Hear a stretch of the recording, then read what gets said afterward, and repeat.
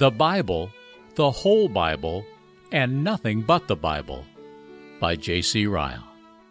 On one occasion, an expert in the law stood up to test Jesus. "Teacher," he asked, "what must I do to inherit eternal life?" Jesus answered him, "What is written in the law? What do you read there?" Luke 10:25 and 26. Notice in this passage the high honor which our Lord Jesus Christ places on the Bible. He refers the lawyer at once to the Scriptures as the only rule of faith and practice.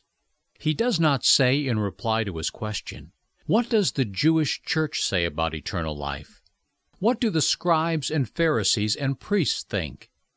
What is taught on the subject in the traditions of the elders?"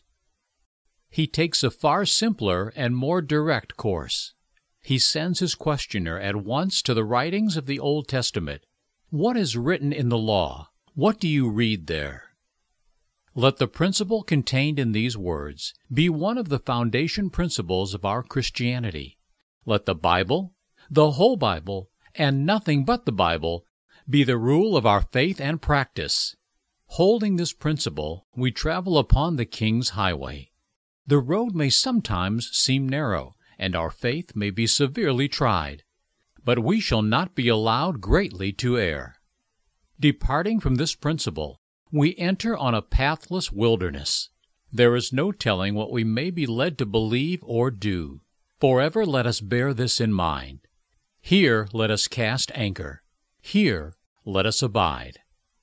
It matters nothing who says a thing in religion, whether an ancient father, or a modern bishop, or a learned theologian.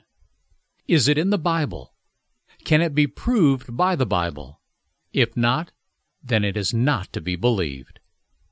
It matters nothing how beautiful and clever sermons or religious books may appear. Are they in the smallest degree contrary to Scripture? If they are rubbish and poison and guides of no value.